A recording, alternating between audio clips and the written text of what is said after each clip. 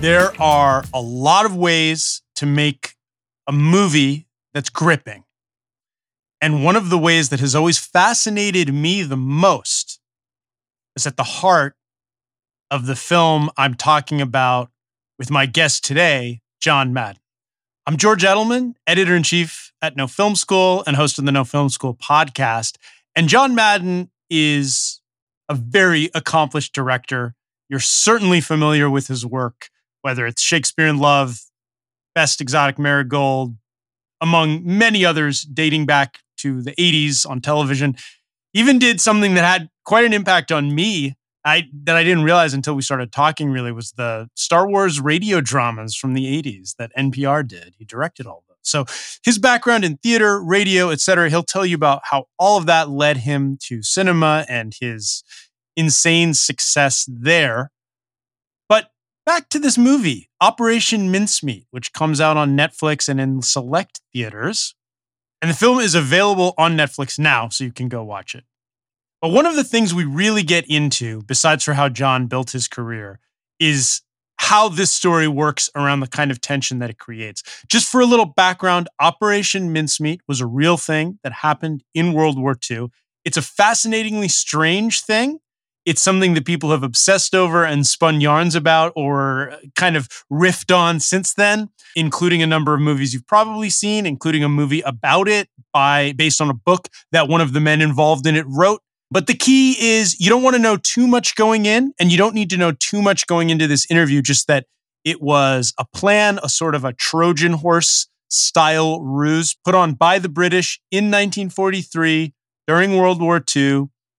And the rest of it, I think you just have to let happen. But you'll find out more as you listen to the interview and hopefully afterwards watch the film. But you can definitely listen to this before because we're not spoiling anything.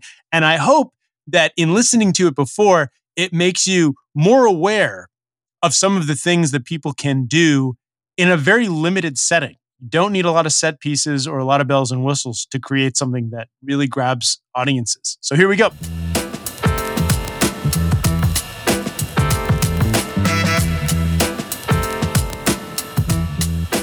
Thank you so much for being here. It's exciting to talk about this project. It's, of course, very exciting to have you. You've had a long and incredible career as a director. So I guess I like to start with this. What sort of began your first steps or entree into the film industry as a film director? What was the beginning for you with that? What started the path for you?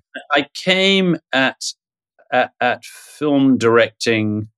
Sort of had to understand a little bit about how the climate worked in the UK. But the simple answer is that I actually came into it initially via theatre. You know, that I was involved in theatre at university. I ran a Shakespeare company after university and, which stood me in good stead later. Initially, I came to America, strangely enough, to work on a radio drama project. And I found out from there and became a theatre director in the US, and then went back to the UK and worked in British television, really as a director. I mean, I was actually splitting between the two. I was doing theatre over here and getting my feet wet in terms of making films for British television, which really functioned as the independent film industry at that time. Most of the kind of key directors were working in that space because. And that was just because I'm pretty familiar. I've been looking at and familiar with your resume. So was the radio you came out here to do was the Star Wars radio drama? No. I was actually I was working at the BBC in radio drama, and they were looking for some kind of guidance, I suppose, in America to set up a radio drama outfit, which actually was called Earplay. It was a radio drama project that was funded out of the University of Wisconsin by a former radio actor who was a professor of communications at the University of Wisconsin. And they got money from PBS to set up to see if we could revive radio drama as a serious medium in the US, because obviously when radio went commercial largely, it became wall-to-wall music essentially. and the glory days of Orson Welles and so forth sort of disappeared, and there was some sort of genre elements, but no serious attempt to kind of take advantage of serious writing in a radio sense. So I came over to work on that project. And it worked to some extent to revive some of it, because it absolutely did. No. We had some pretty serious writers working for us. So David Mamet, Edward Albee, Arthur Kopit, who wrote a play that I directed for Earplay that then went on to have a stage life and actually a television life as well, called Wings. So Sam Shepard. I mean, there were a lot of people who actually wrote for that project because it turns out, not surprisingly, dramatists like it. There's not much to get in the way. There's just words. Now, so visual, the reason that Star Wars came about is because George Lucas had bequeathed the radio drama rights to USC in perpetuity. And then the idea actually came up, and I'm not going to remember the name of the key players here for a second. NPR? Yeah, well, it was NPR, but they basically said, well, who do we go to kind of deal with this? And the only people who were actually practicing radio drama at that sort of level was us. This outfit called Earplay. So they approached us, and a guy called Tom Vagley, who was my kind of collaborator and was a brilliant engineer. And we took that on and as you know, did not all at once, but all three versions of all three films with a guy called Brian Daly, who wrote the scripts for that. And they were really expanded versions of the stories and included a lot of the cast and tons of special effects in the music, and were quite a production. And you were a pretty young director in the context as well, right? It was quite a production. Yeah, we had access to the original score and Ben Burt's sound library. And it was all through Lucasfilm, so it had their blessing. And Brian Daly, who did the dramatizations with us, was had a gig with Lucasfilm writing the novelizations of the scripts of the original film scripts as well. I feel like that, and then going back and doing television that included Sherlock Holmes and stuff, you were stepping into some very, very big projects very early. But I'm curious, your development as a director, going from theater to something like radio, where you lose all the visual elements, how you felt like that sort of, and working with some of those greatest writers too. Yeah, it's true, but there's more of an overlap, with radio and film actually than you would necessarily expect. Because I think, for example, the rhythm of the way a story unfolds is something that's absolutely crucial to an effective radio drama. And, obviously film is a visual medium, but in terms of the grammar of production, in terms of how you tell a story, how you manage a story, it's extraordinary how crucial sound and rhythm and the relationship between silence and noise and so forth are very, very central.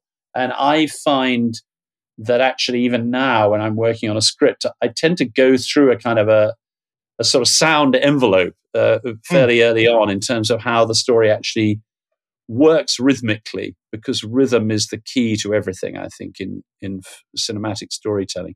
So I suppose that was always there in the background for me. But I started to, particularly growing up in the time that I was growing up already or coming into the business, there was a huge sort of explosion of creativity, particularly in American cinema. And of course, there was a sort of counterbalancing kind of golden age in European cinema as well, which both influenced the British film scene. And, I was working in a world where the writer had a kind of primacy in British television. That was true. Projects were very often evaluated on the strength of a script by some pretty serious writers. And so you had a kind of all of those elements coming together in one place. And that was really the kind of the launch pad for my generation, or the generation just ahead of me, but of people. So, Anthony Minghella and Danny Boyle and Roger Michel and myself and all of those people, and the one just ahead of us, Stephen Frears, Mike Newell and Michael Apted and all those people, all came out of the television channel. I mean, we all came from the same place, as that, the kind of cinematic aspects of what was going on started to expand. Because you've got to remember, at that time in British television, almost all drama was on video. Yeah. It was multi-camera video shot in a studio, with the exterior elements being what we used to call film inserts. when in an Austen adaptation, they'd step out of the studio and mount a horse, which was shot on 16mm film, until gradually, some of the sort of heavyweight practitioners, or the people who were, at the top of their game, like Ken Loach and Stephen Frears and so forth, got to make full-length versions of stories that were shot on 16mm film. And in my case, that's true. That my first, well, actually, I made a couple of feature films in America, but the one that kind of put me on a particular trajectory was Mrs. Brown, which was originally made on 16mm film for the BBC as a what was called a screen one. They had two different strands, screen one and screen two, which just meant one was destined for a bigger audience on BBC One, and the other was on a slightly smaller audience, a slightly more niche material on something called Screen 2. So that was a Screen 1, and then that film was sort of snapped up, I suppose. There was just a point where they were beginning to consider whether there might be some possibility of limited release of those films in a theatrical context. And one that Stephen Frears had done called The Snapper, came up through that route. And Harvey Weinstein at Miramax picked up Mrs. Brown. Yeah, I think there's so many things I want to ask or dig into, and I definitely want to get into Operation Mincemeat specifically soon. Yeah. But just talking a little bit about background and specifically learning or cutting your teeth, so to speak, with various mediums or limitations. Yeah. And learning that, to put story first, script first, sound first, before you had the power of shooting all kinds of things. Because today we have kind of this backwards ability, which is great in certain ways, but the tools to get almost any visual are readily available, right? Well, that's absolutely true. It's absolutely true. Yes. You could describe you as going backwards. You could say that's going forwards, really. But no, it's absolutely true. In our day, there was no way of having access to the materials you needed to make a film or to tell a story in film terms, unless you went through just the beginning of a burgeoning renaissance in British film, independent British film, low budget, or through the television route. And so I suppose it's where your skill set comes from. It tends to be, I think, that, this is a ridiculous generalization because different people develop in different ways, but the primacy of character and of writing was held very, very highly in the world that I grew up in. I'm talking about, grow up in, developed in, when I started to work in this field as a living. And so those elements were ones that you were always looking for first to find or to develop in a project, not without there being a cinematic circumstance. Whereas over here, for example, the effect of this sort of extraordinary landscape that comprises the US, both urban landscape as well as natural landscape, just gave you a different sort of portal into the storytelling. Yeah, and it was the sort of cross-fertilization of those things that actually made it exciting, really, because as the British film industry started to develop and take off, it became more significant over here in terms of its reach because of, the mini majors and the development of that whole idea of small films that started with a very small budget, but managed to find much, much larger audiences.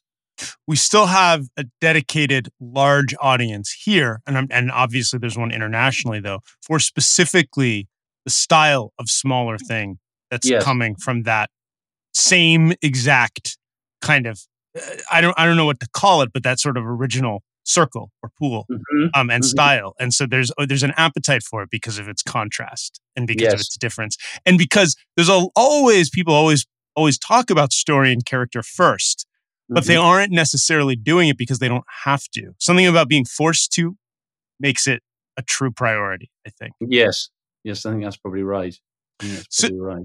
so bringing us up to, obviously relationship with Miramax, with basically becoming these kinds of, making many films, many of which are like major award-winning films, and the industry has changed a ton. We could talk about all the ways it's changed, but we're here, and it's Operation Mincemeat, which is an old story, a true story, and a crazy one. Yeah. It has roots in actual history, in cinema, of course, Yeah. because it's been told, but also because of James Bond. It's got another weird root. So, can you tell me how you came at this story with all of its with the web of things that it touches on, and how you Yes. kind of broke it down? Well, so the key entity here actually is Ben McIntyre's book, which was the basis for the film, which was called Operation Mincemeat. That, in and of itself, was a retelling of a story of which there was an existing account, as you're aware, written by Ewan Montague, who's one of the two key planners of the operation, who sued in the sense of campaigned to be able to tell the story of that after the war ended, but got a lot of pushback from the intelligence community for certain reasons, of certain sensitivities they didn't really want revealed and so forth. And so The Man Who Never Was, which was the title of that thing. I forgot to mention Hitchcock weaved into all of this, but that's right. Well, Okay, yes. Continue. Yes, absolutely. And anyway, then that was made into a film, as you know, in 1956 called The Man Who Never Was, which was a spectacular work of fiction, of course, because partly understandable fiction, because you have to kind of shape the story to tell it cinematically, but most particularly because the thing that the intelligence services were very concerned about was the revelation as to whose body they used, which itself has become a kind of a conspiracy theory of sorts. And the reason Ben McIntyre undertook this, partly because it is his sphere of, his speciality is actually, espionage during the war years, and he's written a lot of books on that subject. But he had access to the files because they were declassified in 1996, and suddenly the whole reality of what went on in that in an unexpurgated form, and particularly the identity of the body. Isn't it fascinating that all that time there were all these versions that people were spinning out of the minimal amount of information we had? Totally. That's what it's all about. You know what's interesting about the whole project is that it's all about speculation. Even the story itself is about that. It's about, after all, what is espionage? It's actually hunches and guesswork and speculation. And the one thing that is guaranteed is that there is no certainty about anything. It's only a bet that you're making that something will work, or that the construction you're putting on it is valid or true. And there's no better example of that than, as you say, people trying to figure out whose body was that. And even now, though it's absolutely, known and properly validated that it was Glendower Michael, for example, whose name now appears on Bill Martin's grave in Huelva, that is there's still conspiracies going on around that. I think people like the mystery. They do. Of course they do. And, now conspiracy theories, of course, consume us in a terrible every way. possible sphere, in a terrible way. I mean, it's a blight, actually. It's a blight on modern experience. But very interesting. So it was Ben's book, which was really an exhaustive opening up of the whole thing. And it is the most extraordinary idea and the most bizarre idea. You can't really quite believe that they pursued it to its logical conclusion. There's one thing I would just say here that I would, in terms of talking about it, because people will now obviously be able to see it whenever they want on the Netflix platform, that I kind of speak about it guardedly, because it's not a story whose outcome people know about. Yes. And actually, it makes it a much more interesting experience as a film when you are not told what the outcome is. And so... and I agree. I think that the less people know going in, the better. Exactly that.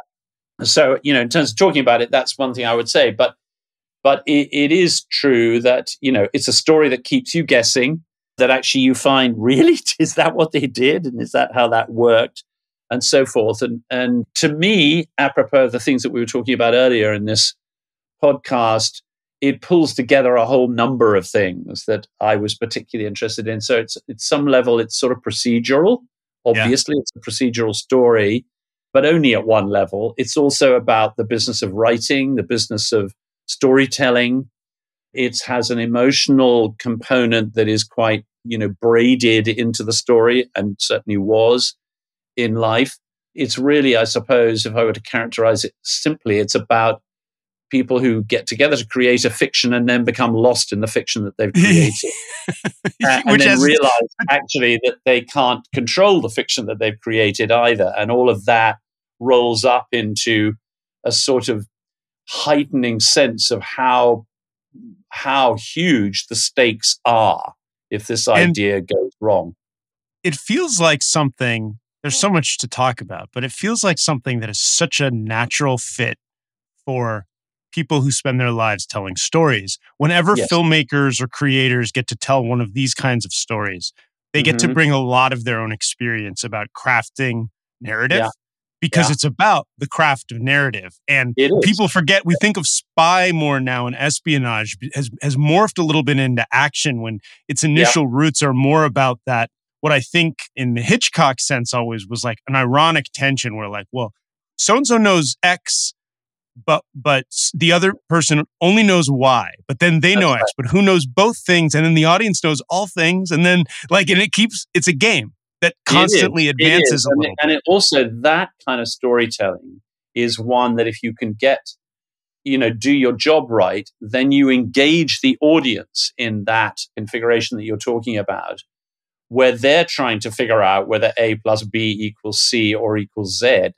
Yeah. You just, and I think that that's where things get very interesting in storytelling terms, rather than, the perfectly valid and intensely gripping sense of action unfolding. Because this film is mainly, it's framed by, the action world that we're familiar with from World War II movies, which is, bombs and bullets Yeah. and blood and conflict, raw conflict of men The trying to highest destroy one stakes another, the imaginable, highest right? possible stakes. But actually, the story that we're telling is the one that's underground, many Yeah. miles away, where theories and ideas are being spun and developed. Yeah, and also, this is a parenthesis, but also in a world where you're not familiar with from World War II cinematic literature, which is, Mm. the smoking ruins of London, after the Battle of Britain, or the shores of Normandy, or the Dunkirk evacuation, or whatever these things are. This is a 1943. No bombs have dropped on London that year. Life is carrying on. People have eked out a different kind of way of enjoying themselves and living a kind of a normal life while the war goes on somewhere else. And in Yeah. our particular case, those people are living in that world, but dedicating themselves to this extravagant fiction that is sort of minutely worked out in this underground bunker. Which doesn't sound like a promising idea for a film, but of course, I think it is once you start to explode that and really take it apart. Well, it's dramatic. It has potential to be, when you play with that level of drama. The other kind of film history that comes to mind for me is the Lubitsch To Be or Not to Be, where there's Hmm. also World War II stakes. It's theatrical, and that one, it's used for comedic effect, but it's a Hmm. similar idea of using ideas and knowledge as a weapon interplay Yeah, with a dangerous enemy. And I that's right. think that, just like the Hitchcock versions, it veers on suspense and comedy because it Hmm. gets out of control. Um, Well, it's true, and actually, that's kind of critical. It's one of the great attractions of this, from my point of view, because you know I like films of mixed tone because you can wrong foot an audience, or you can pull an audience into a tighter engagement with something. Because if they're laughing, they're immediately engaged, and if that yeah, laugh suddenly reverses on itself when you realize why they're laughing, then that's kind of really interesting. Hitchcock was, of course, a master of that, wasn't Yes. afraid of, the really bad joke, the banana skin that goes under the plot at the wrong moment. And Well, and it you have definitely a has. great cast for it. I want to ask you about working with, you've worked with a lot of the great actors of times, but like this is, bringing in Colin Firth, Matthew McFadden, who's incredible, but also, as we know, hilarious if he needs to Yes. be. Kelly MacDonald. It's a lot of really talented people. Yeah. Can you talk a little bit about working with actors because that's certainly a strength you've had, and I don't know if you have specific advice or approaches or casting and things like No, that. I mean, I think, look, for this kind of project, we have an extraordinary reservoir of talent in the UK. There are people who grow up with a sense of this era, particularly already in their bones. I think, one of the things that I'd have to pay enormous tribute to Michelle Ashford, who is American, who's written a, idiomatically very, very intuitive and nuanced version of the way people spoke and thought Did at you that work time. with her at all to achieve Yeah, that? yeah, Yeah, yeah, yeah. because that must have been quite a quite a Well, challenge to take something that. she was already on sound footing, but there were obviously occasions where we were trading versions of the script a lot of the time, only because I was giving her feedback on that, or that's a weird expression from our point of view, or whatever it may be.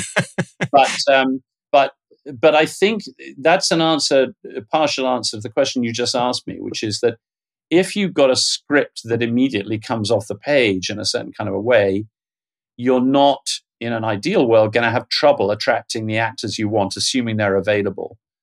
And also about the subject matter. So I think that people did respond to this, strongly. And most of the people that I went to, who were available, there weren't, don't actually can't remember people saying no to it particularly, but they might have done for one reason or another.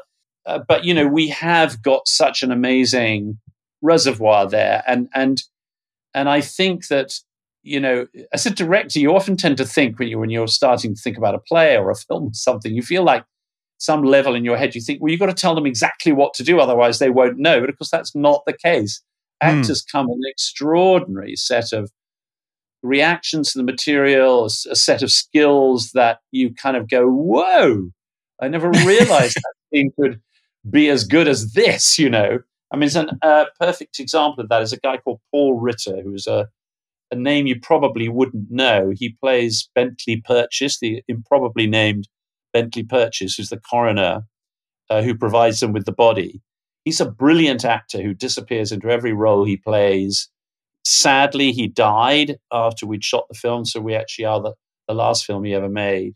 But I remember when Oh he yeah, was he's excellent. He's been in he's fantastic. many things that, I mean, people will Yeah, recognize him immediately. well, they Yeah, would recognize him. I mean, he I was didn't know he in had passed away. That's he was a significant role in Chernobyl, for example, the yes. television series. The guy who ran the plant. It just morphs into whatever the plot requires. But it was quite. He's got a lot of information to carry in our story, and I was just sitting there in absolute delight on the first day of shooting. It literally was the first thing we shot actually with him in the whole film, and just listening to the way they spin the words so they just take off into a realm of their own. That's because I admire actors hugely. That's a skill that people don't really understand, and you're working in the midst of it, exactly what they can do. Matthew and Colin, in different ways, are different examples of that. Well, all of them Yeah. are. Kelly, Penelope Wilton is an absolute genius, really, who can do anything. It's the third time I've worked with her, so I know whereof I speak.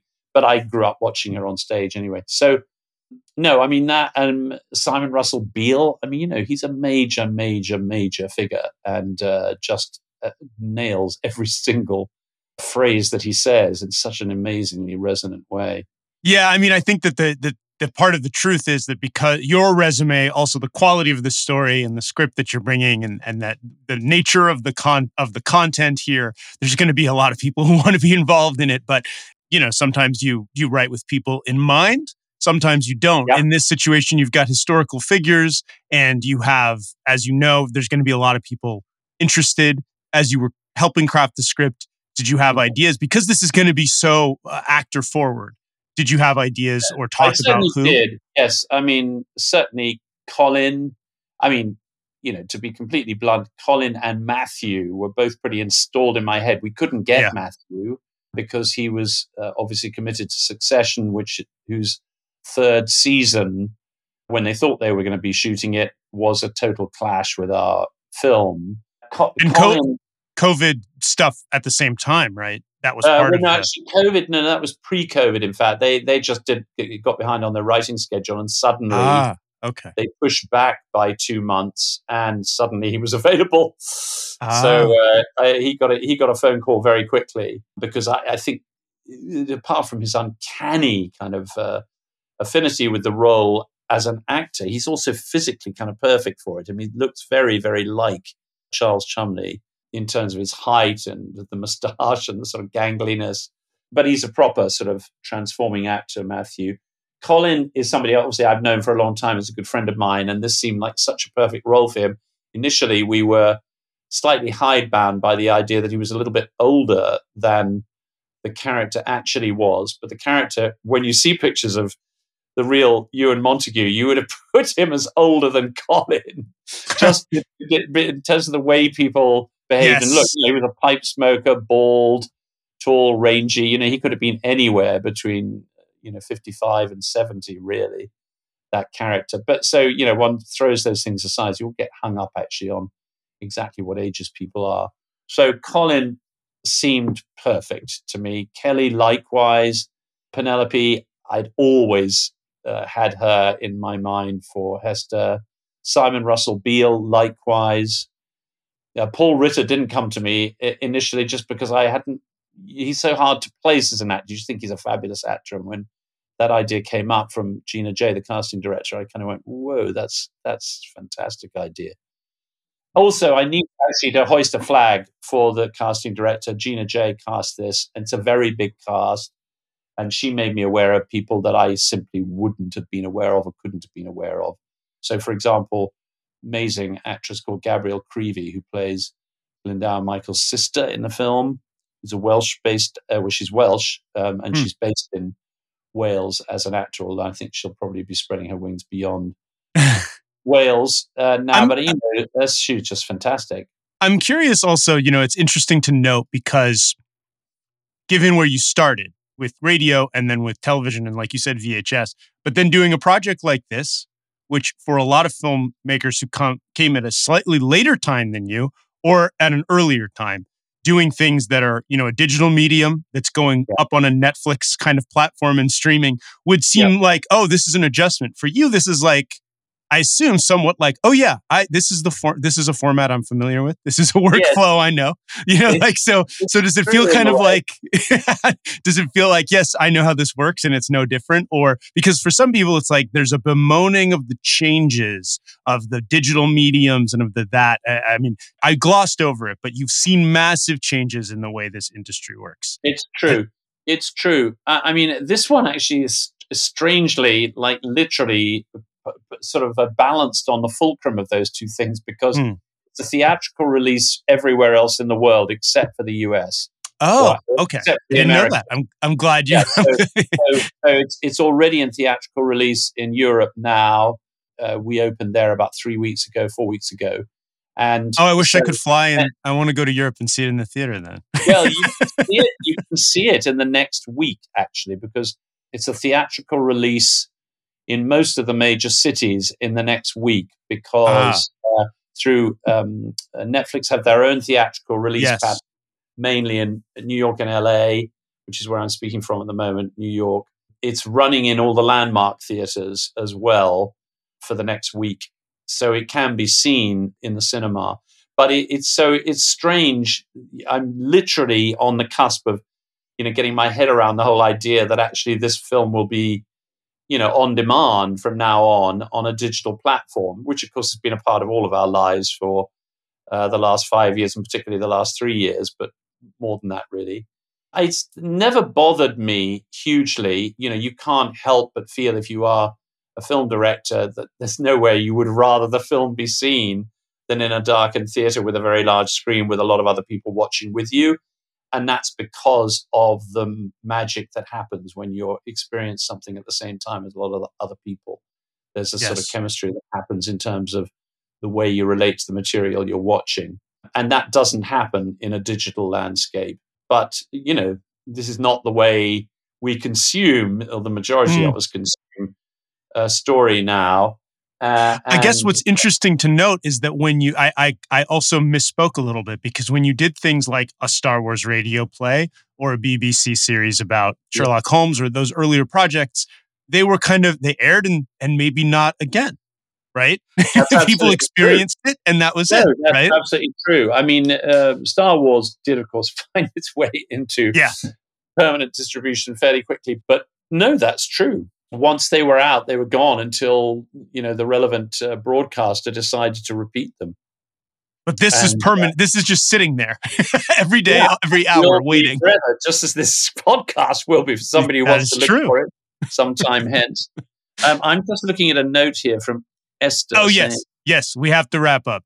Yes. Well, so I guess, thank you so much for coming on. I really appreciate it. I know you've got a lot of these to do, and it's been a great conversation. I'm excited for people to see this one. Thank you very much, George. It's great to speak to you. Likewise. Have a good day. Okay.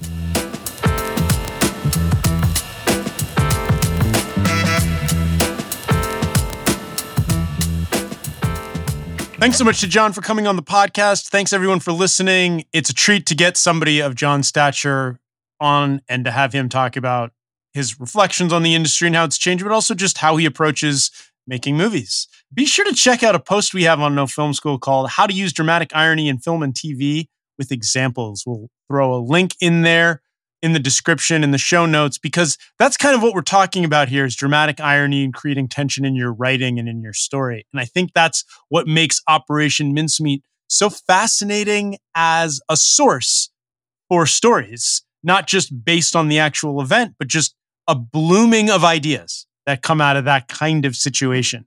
So enjoy the film, enjoy the post, enjoy the podcast. Be sure to like, rate, and subscribe. Hey, we've had a lot of big directors on lately. We've been blessed. We had the Daniels from Everything Everywhere All at Once in a very long episode, but an amazing episode in terms of how much we cover. And we also had Robert Eggers on a shorter episode where we talked about The Northman, which is another incredible film from this month. So be sure to go back through the catalog and see all the things that we've done lately. Thanks so much for listening.